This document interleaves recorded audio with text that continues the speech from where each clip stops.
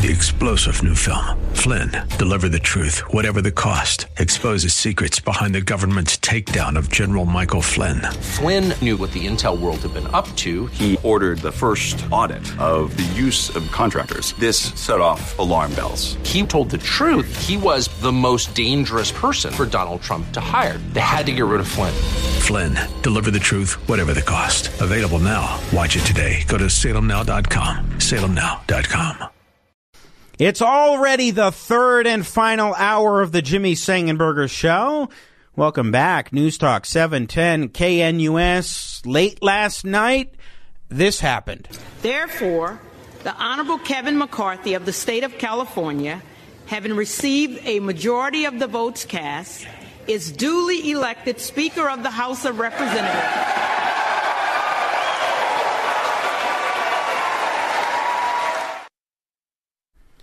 It's done. After the 15th vote at around 12:30 in the morning Eastern Time, it was declared that Kevin McCarthy had won the gavel. And then the proceedings went from there for really a couple hours. And it was quite the spectacle last night, especially when you had the 14th round go in a way that didn't seem like it was going to go that way, because McCarthy and others were just really confident in the votes, and they had a dust-up with Matt Gaetz, and the votes weren't there, and then they went to adjourn until Monday. And then at 0 minutes, 0 seconds, whoa, wait a second, Republicans want to change their vote. 40-plus Republicans changed their vote to no, to nay on going to adjournment until Monday. And then the 6 holdouts, well, all 6 of them voted present, including Lauren Boebert of Colorado and Matt Gaetz, which meant that the threshold for winning the Speaker's gavel went down. And Kevin McCarthy secured it 216 to 212 as the vote. But it was after a disastrous week in many respects for Republicans. At least in terms of perception. And in politics, perception is often reality. And there is a perception that Republicans were in disarray and were dysfunctional. Now, in the end, will that embarrassment prove to be for the benefit of the Republican Party, for the benefit of the American people because of the concessions that the renegades, dissenters, hostage takers, heroes, whatever you want to call the 20, eventually 6, the concessions that they got, maybe the embarrassment will be worth it. I think we'll have to find out, but I think it's possible. It is a nice thing to see some of the sausage being made in the sense that there's a little bit transparency that we didn't have before as to some of the rules, etc. It definitely was an awareness thing. But Republicans have to play it right in the coming weeks, months, and years, next 2 years, in order to make this thing work the way that we would hope that it works. Let's go back to some texts. Also, your calls, join the conversation, 303-696-1971. We'll get in a moment to the southern border. What is Mayorkas thinking? The DHS secretary. We'll come to that in a moment. Jimmy, you're right. Pelosi would not bring the Speaker vote to the floor unless she had the votes. This act alone shows you the deceit, secrecy of Pelosi and Democrats. So here's the thing. I get it. It certainly is secrecy of Democrats, but actually I think it's more about how Nancy Pelosi was able to get her caucus in line, which can actually achieve things for the agenda. Think of it this way. If you have a leader who has the respect of the conference, whether it's a Republican or Democrat conference, if you have a leader who has the respect, then what are they able to do? They're able to coalesce their party in a way where they can actually achieve an agenda to get them in line on critical votes. We need Republicans to be on the ball when the next omnibus proposal comes out. We need Republicans to be together on the border, on the IRS. We need Republicans to be together with the debt ceiling and get spending cuts in there. We need Republicans to get together on issue after issue. And the Democrats were able to do that. 2021, I've talked about it this week. There was this idea on the left to force the vote. Let's go ahead and get a vote on Medicare for all. It may be symbolic, but hey, at least we're able to accomplish getting Democrats on the record on a significant vote. Well, that was something the left was pushing for. They didn't do it. Pelosi whipped them into shape, and she had the votes on the first vote. And you know what? It showed cohesion, and then Democrats were able to get a lot of bad things done in the last couple of years, weren't they? Weren't they? It's not enough to just be the principled opposition. You need to be the principled opposition together. And hopefully we will be able to move forward in that regard from here. Now let's go to some more texts. Jimmy, isn't the holdout really McCarthy?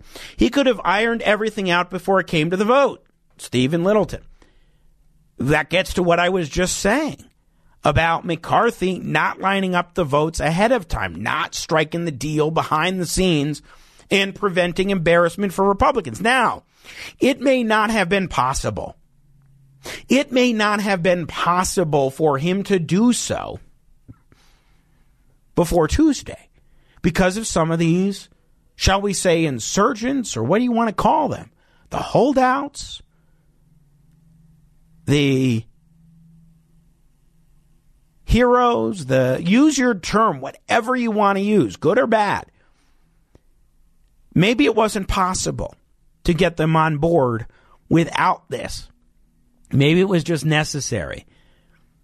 I can't say the holdout was McCarthy because he's the guy who eventually won. And he's the guy who came in with 200 plus votes right from the start, and he never got below 200.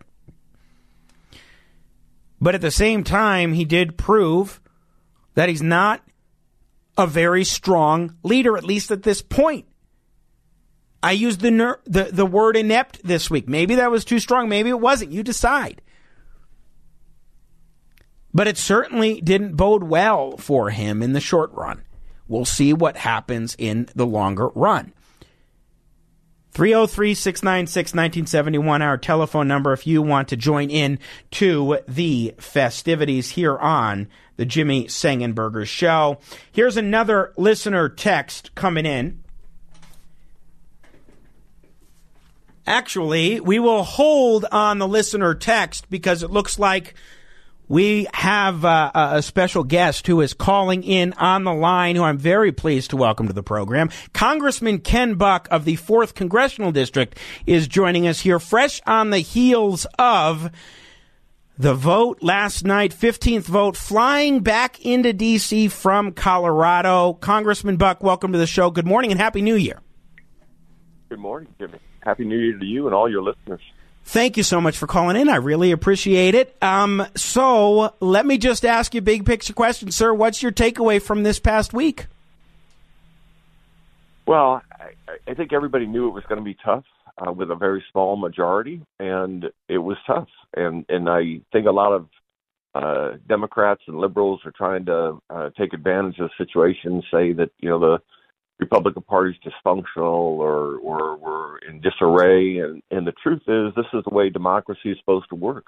We have a constitutional republic. We have 435 people who are representing different districts. They come to D.C. with different interests and priorities, and there's going to be argument. And when you fall in line behind Nancy Pelosi, you've got no room to talk about how the House should work.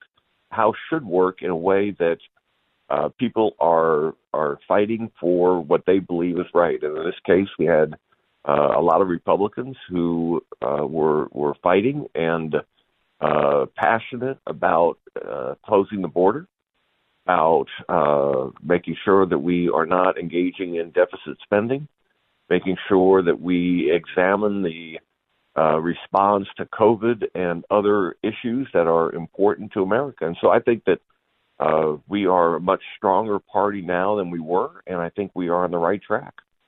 So have I been too harsh to bring up this point this week? And hopefully we have gotten good that makes this week worth it, because there is a perception problem, I think, that needs to be addressed, and perhaps it can be addressed. But I have made the point that, Nancy Pelosi wouldn't have let her speakership go to the floor if she didn't have the votes. There was a little bit of a push in 2021 from the left flank to have this so-called force the vote thing, and she managed to squash that and then get right to work on the first vote and become speaker again. Is this different? Is the Republican Party operating in a way that is different and in a way that is very good and very healthy? I think the Republican Party is operating in a way that's different than how Nancy Pelosi ran the House. I think it will result in better outcomes. I think that what we're going to see are fights with the Democrat-controlled Senate over spending. And we aren't going to have an omnibus bill with a huge price tag associated with it that will be passed on Christmas Eve. That's just not something that a large percentage of the Republicans in this House want. Congressman Ken Buck, kind enough to join us this morning. Just one or two questions about what happened this week, and then I want to get to looking ahead at the future. Can you give us an eye into what, if you want to use the word, concessions were made by McCarthy? What was worked out this week that wasn't worked out in advance of Tuesday?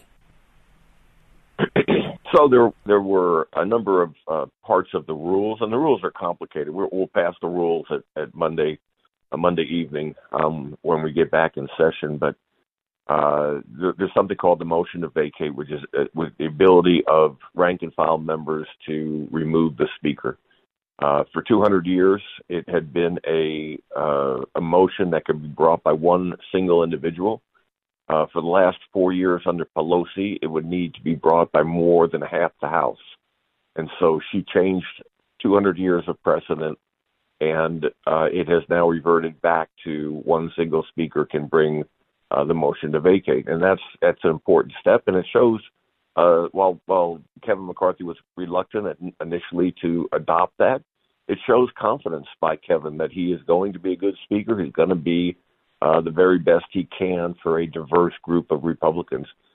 There were other rules changes that were made, a 72-hour rule, so every bill will be examined for 72 hours. One really important, or two rules that are really important. One is a single subject rule that was passed by or that is in the rules package as a result of what we went through the last few days. So often we get a bill that's a defense bill, and you get 50 different subjects that are tossed into that bill. And so that combined with a germane rule that says you can only, only offer amendments that are germane to the single subject are really critical. And then there are some other issues. There will be 3 conservatives on the Rules Committee. 9 Republicans serve on that committee, so there'll be 3 conservatives on that committee, which is important. There will be other conservatives that will get positions on some of the other committees of jurisdiction, and all those things are important asks and deliverables by Kevin McCarthy. Of course, Congressman Ken Buck, we had 6 present votes that made it possible for Speaker McCarthy to become Speaker McCarthy, and we had quite a whirlwind of a week, and last night there was some spectacle. Give us a little bit of your takeaway from where the party is right now, the conference in the House, as far as cohesion, the ability to work together to thwart the Democrat agenda and to move ahead with the critical role of oversight that has been sorely lacking for the last couple of years, because it really does seem like there is some stark division among the Republicans. Is that accurate? Oh, absolutely, it's accurate, and that's accurate. I don't care. If you go to a Arapahoe County Republican meeting, you're going to see contrast. You're going to see division. You're going to see people that feel differently about certain issues. You can go to any Republican breakfast. You can go to any It's just how Republicans operate. The Democrats fall in line. The Democrats are sheep, and we're not. We argue and we come out with the best result. And the key here is that we get together and that we, there's only the possibility of four Republicans deciding they don't want to vote for a bill, and the bill goes down. And so the Democrats are never going to help us. They are going to stay unified and oppose every single thing we try to do. And we have to make sure that we are funding the government at a lower level, but funding the government. We have to make sure that we are giving our troops the equipment and training necessary to protect our country. We have to make sure that we secure the border and we stop the fentanyl coming across the border. There are a lot of priorities that we need to work on, and I think that we will be unified to a certain extent, but we will always have strong disagreements.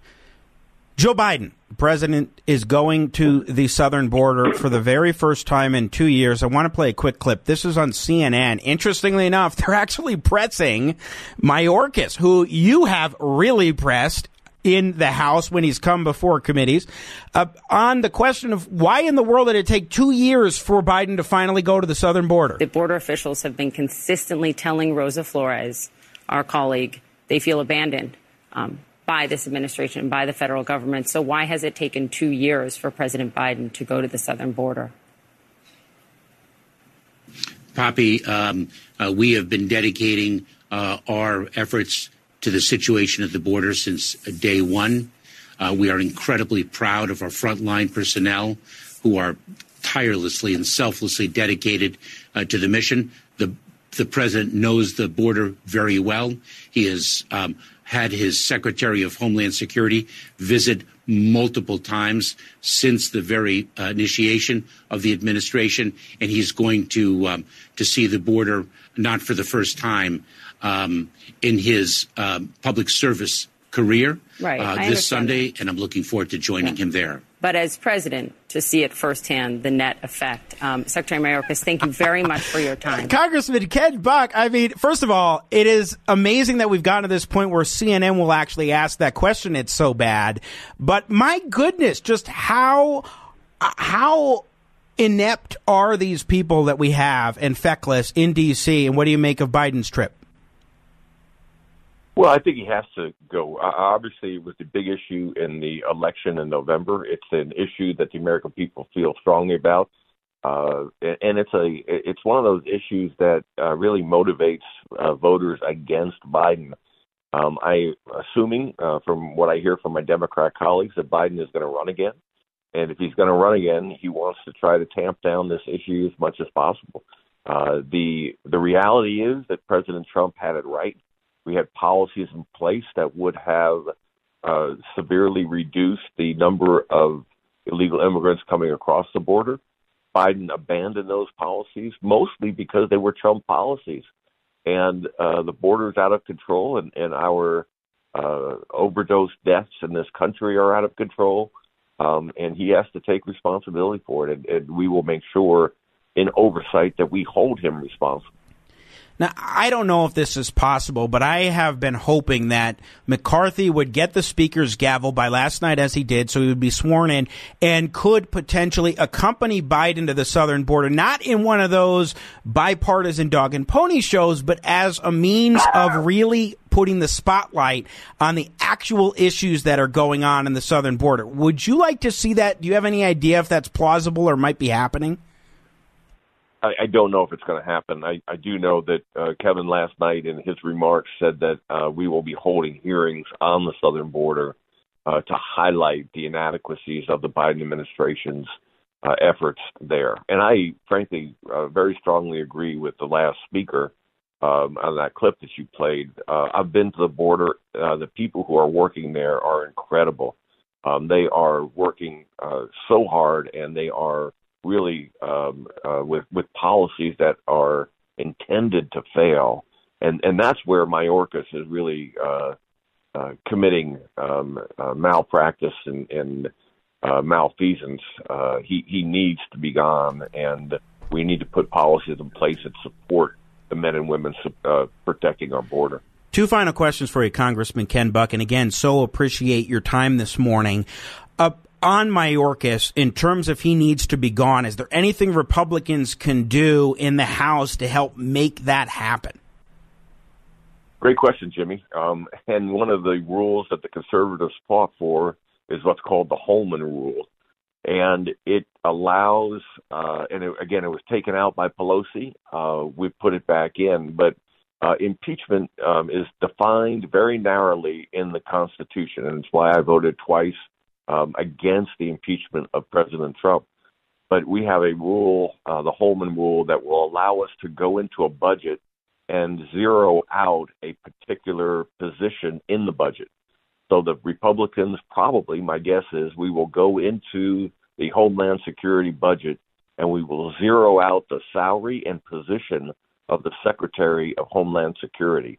Obviously, the Senate will object and we'll have to fight that out. But if there is no position, Mayorkas is gone. Well, that would be nice to see. Thank you for explaining that. Congressman Ken Buck, what can we expect from the Republican-controlled House of Representatives in the coming weeks now overall, with the speaker vote behind us, with the rules package that will be voted on come Monday? What are your expectations? What is the agenda?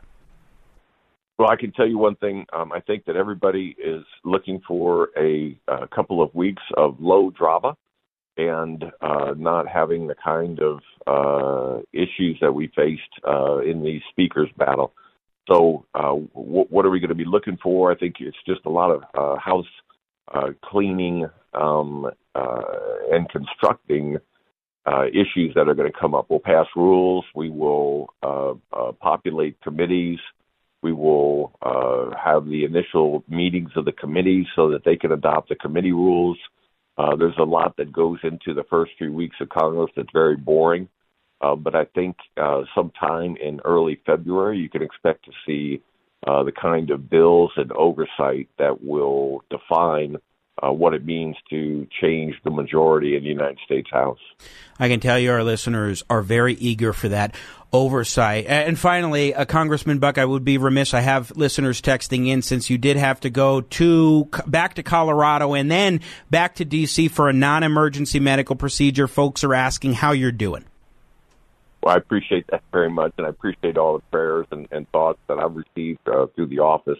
I'm doing great. It was just one of those things where I wanted to get back and see my doctor and not just any doctor here in D.C. And so I appreciate everyone's patience, and I appreciate the fact that I was able to continue to represent the Fourth and be involved in this whole process. Well, I got to say kudos to you for making it back to D.C. in time. And I'm glad that it wasn't for naught in terms of the weekend, where you got it done last night so you didn't have to wait for the House to come back on Monday. You've been generous with your time, especially unexpectedly. Congressman Ken Buck of the 4th Congressional District, my friend, always great to talk with you. Thanks so much for joining us and for what you're doing in D.C. this year. Thank you, Jimmy. And Jimmy, one last thought. God bless America. Amen. I say that at the end of every show, and I appreciate it now more than ever. Congressman Ken Buck, thank you so much, my friend. Best of luck to you in the coming days, weeks, and months. Once again, Ken Buck joining us on the Jimmy Sengenberger Show. Let's take a break. We'll be back on the other side. News Talk 710 KNUS.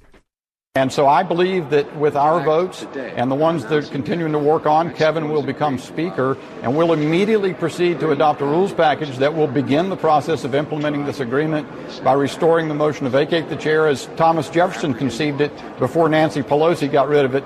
We're undoing Nancy Pelosi's changes to the House, and we're starting right away.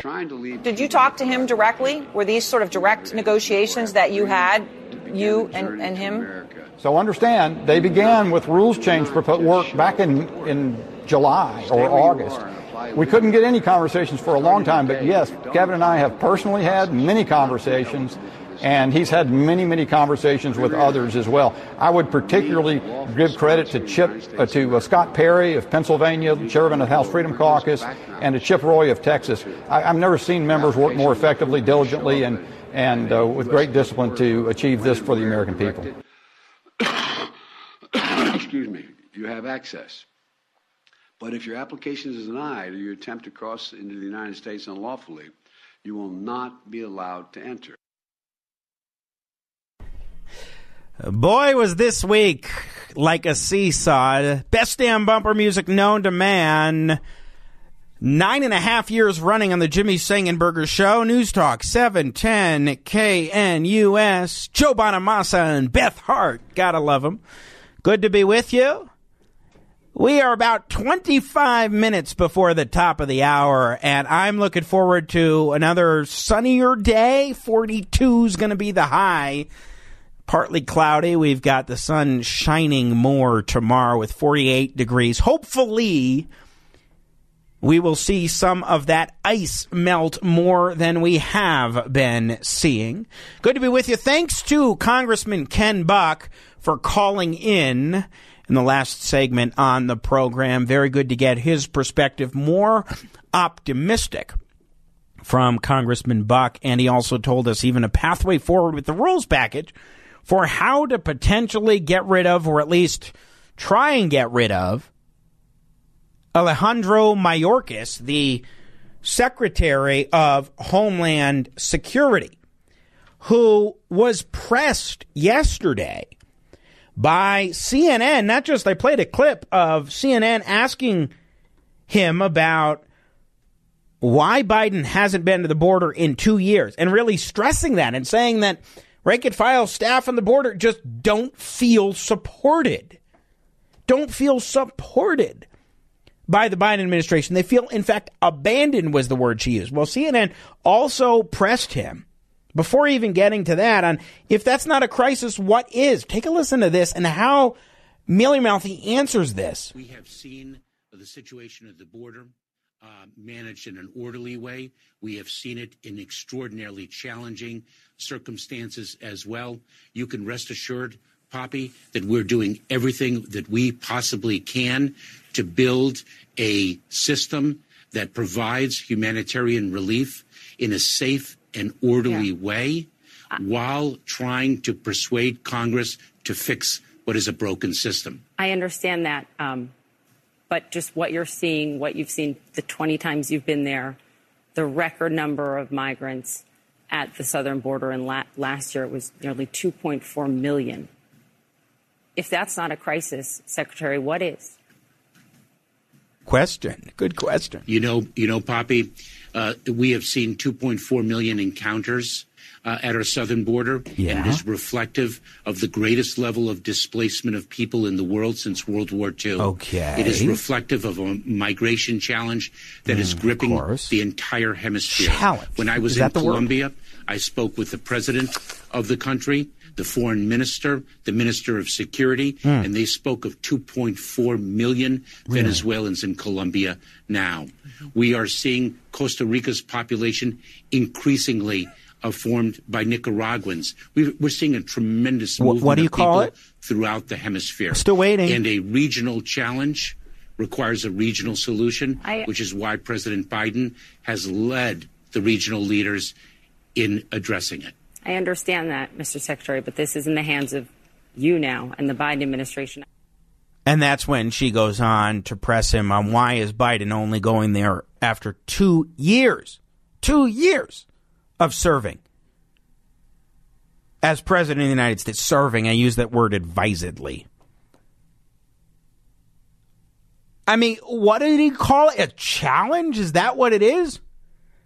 Even after all this time, they simply cannot, not just will not, but cannot bring themselves to call it what it is when it comes to a crisis at the southern border. Now, will his trip be worth it? What will this trip do? Jen Psaki, who is, of course, his former spokesperson, is now an MSNBC commentator. And here's what she had to say in her justification for the trip to the border, then get him. What does it get the president? It allows him to kind of brush that away and move forward. This has been one of the biggest attacks from Republicans, right? You haven't even been to the border. You haven't seen what's happened. He's vocalized and said it's a problem. It's outdated. It's broken. We need to fix it. That's why he put forward a plan on this first day. This allows him to say, I've been to the border. I've put forward a plan. What's in your cupboard? What are you putting forward? to brush it off, to put this behind him, to put it behind him. Even outside of the administration, she's not only carrying the water for Biden, but she's using this minimalist rhetoric that denies a fact. This is a crisis at the southern border, plain and simple. It makes the cries of those who are calling out for border security now, those cries make Tom Tancredo's calls back in the 2000s for border security seem like nothing. Of course, he was ahead of the game back then. What the hell's going on here? Here's what Biden said in his press conference a couple of days ago, where he was announcing more details on this trip. By the way, juxtaposed against Republicans who were about to gavel back in for a third day of debate over a leader. Take a listen. In fact, today I'm announcing that Mexico has agreed to allow up to return up to 30,000 persons per month who try, get caught, and get sent back from those 4 countries, who are apprehended while attempting to unlawfully cross the border, the southwest border. My message is this. If you're trying to leave Cuba, Nicaragua, or Haiti, or have agreed to begin a journey to America, do not just show up at the border. Stay where you are and apply legally from there. Do not. Starting today, if you don't apply through the legal process, you will not be eligible for this new parole program. Not be eligible. That's not complicated. New parole program. You need a lawful sponsor in the United States of America, number 1. And you need to undergo a rigorous background check, number 2. If your application is approved and you show up at a U.S. airport or when and where directed, excuse me, you have access. But if your application is denied or you attempt to cross into the United States unlawfully, you will not be allowed to enter. So firm, so strong. I mean, I guess at least he's saying you will not be allowed to enter. But come on, man, to use his term. Come on, man. But we're not going to get anything strong from Biden at the border. He's going to go down there and they're going to have cleared away the area, make it look less bad for him going down there. That's what the word is he's been doing. And come on. This is a crisis. They can't even acknowledge it's a crisis. And he's only going down there 2 years in. And I think it's because they want a perception we're on top of things versus Republicans who aren't on top of things. That's the narrative they're trying to spin.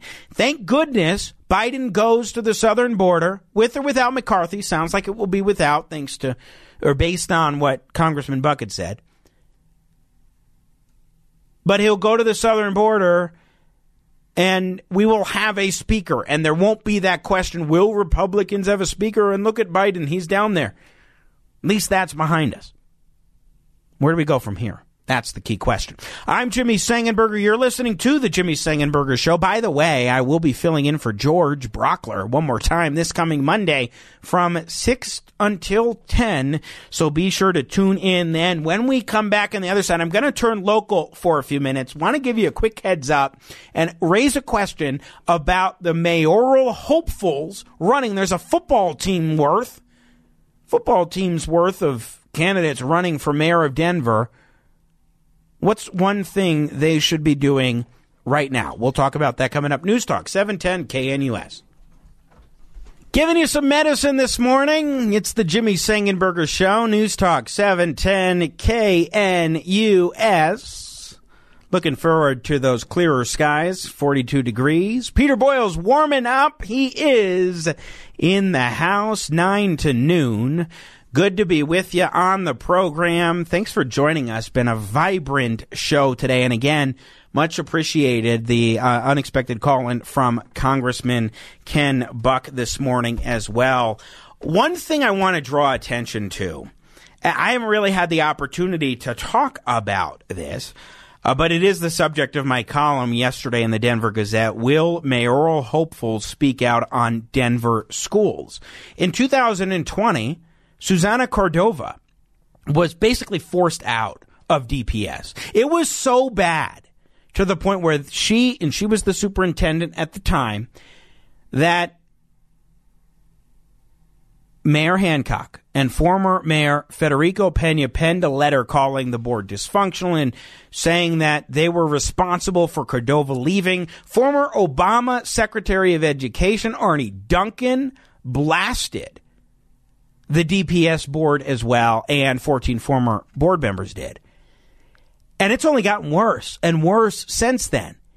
And in 2021, in the summer, they hire on this guy named Alex Marrero to be the new superintendent. And less than 6 months later, Marrero has his contract extended by 6 months, 6 months later, by 4 years. And that was in no time, and it was 3 weeks after the new board was sworn in. And then what do? In the last couple of months, a few of the board members have been going after Marrero. They tried to go into private closed-door session. This is how dysfunctional the DPS board is. They literally said on November 28th at their board meeting that they wanted to go into private session behind closed doors because they didn't want to feed the narrative about the dysfunction of the board, when really what they wanted to do was go after Marrero. And they didn't go to executive session that day, but a couple weeks later on December 15th, they did go behind closed doors, and they never actually said what the reason is for going behind closed doors specifically, which you're supposed to do. And it was a 4-hour meeting, according to my sources. 4 hours in a closed-door executive session. That's how dysfunctional it is.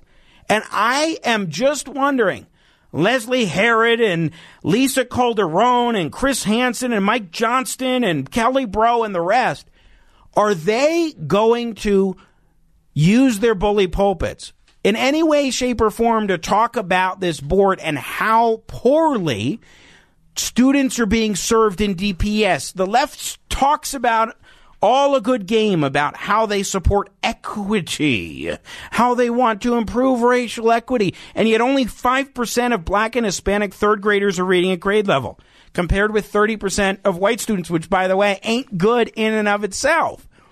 So are these mayoral candidates going to use their bully pulpits to talk in a way like Hancock did in 2020? Unfortunately, he hasn't done since, but he did in 2020. Will they tell us how they're going to use that bully pulpit? I'm not holding my breath.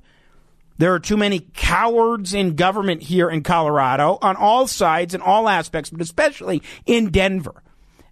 And they're unwilling to challenge the likes of Tay Anderson, who, by the way, Leslie Herod is one of the big mentors of Tay Anderson, the school board member at large who most definitely should not be on that board, but not enough time to retread the ground of Tay Anderson.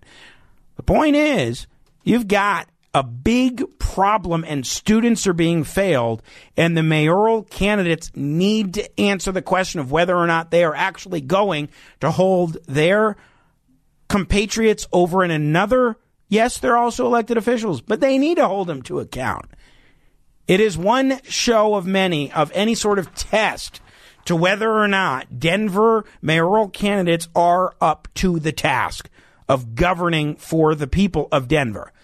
And you'll probably not be surprised to hear that I don't think any one of them is going to be up to the task. There's so much brokenness in Denver right now. But when it comes to the kids, it is so crucial. They've been failed because of COVID and all the rest. And I don't mean COVID itself. I mean the policies regarding COVID-19. But they need to be asked, all of the mayoral candidates, they need to be asked if they support backroom exchanges or will they demand public transparency. Because this stuff that's going on in DPS, by the way, I put in an open records request with DPS for emails regarding executive session, and they rejected it, saying, oh, this is deliberative privilege and attorney-client privilege. I don't believe that. I don't buy those as legitimate explanations. But let me tell you, they are hiding something behind closed doors in Denver public schools, and the people of Denver should be demanding answers and demanding transparency. Unfortunately, too many have been far too quiet, and that includes candidates for mayor and city council. Well, that is it for me today. Peter Boyle's up next in just a matter of minutes. I'll be back in for George Brockler coming up this Monday from 6 to 10 on 710 KNUS, and of course back in the saddle for the Jimmy Sengenberger Show next Saturday. Have a great rest of weekend. Happy New Year, and God bless America. 3-star General Michael J. Flynn, head of the Pentagon Intelligence Agency, knew all the government's dirty secrets. He was one of the most respected generals in the military. Flynn knew what the intel world had been up to. He understood its funding. He ordered the first audit of the use of contractors. This set off alarm bells. The explosive new documentary, Flynn, Deliver the Truth, Whatever the Cost, uncovers the facts behind this scandal. Flynn told the truth. He was the most dangerous person for Donald Trump to hire. I find out the worst enemy that I'm going to face in my life is right here in America. They took my assessment and they wanted me to change it. And I was like, I'm not changing it. They had to get rid of Flynn. With in-depth interviews, archival footage, and never-before-seen personal records of the man behind the headlines. I just felt like I was drowning. Flynn, Deliver the Truth, Whatever the Cost. Available now. Watch it today. Go to salemnow.com. salemnow.com.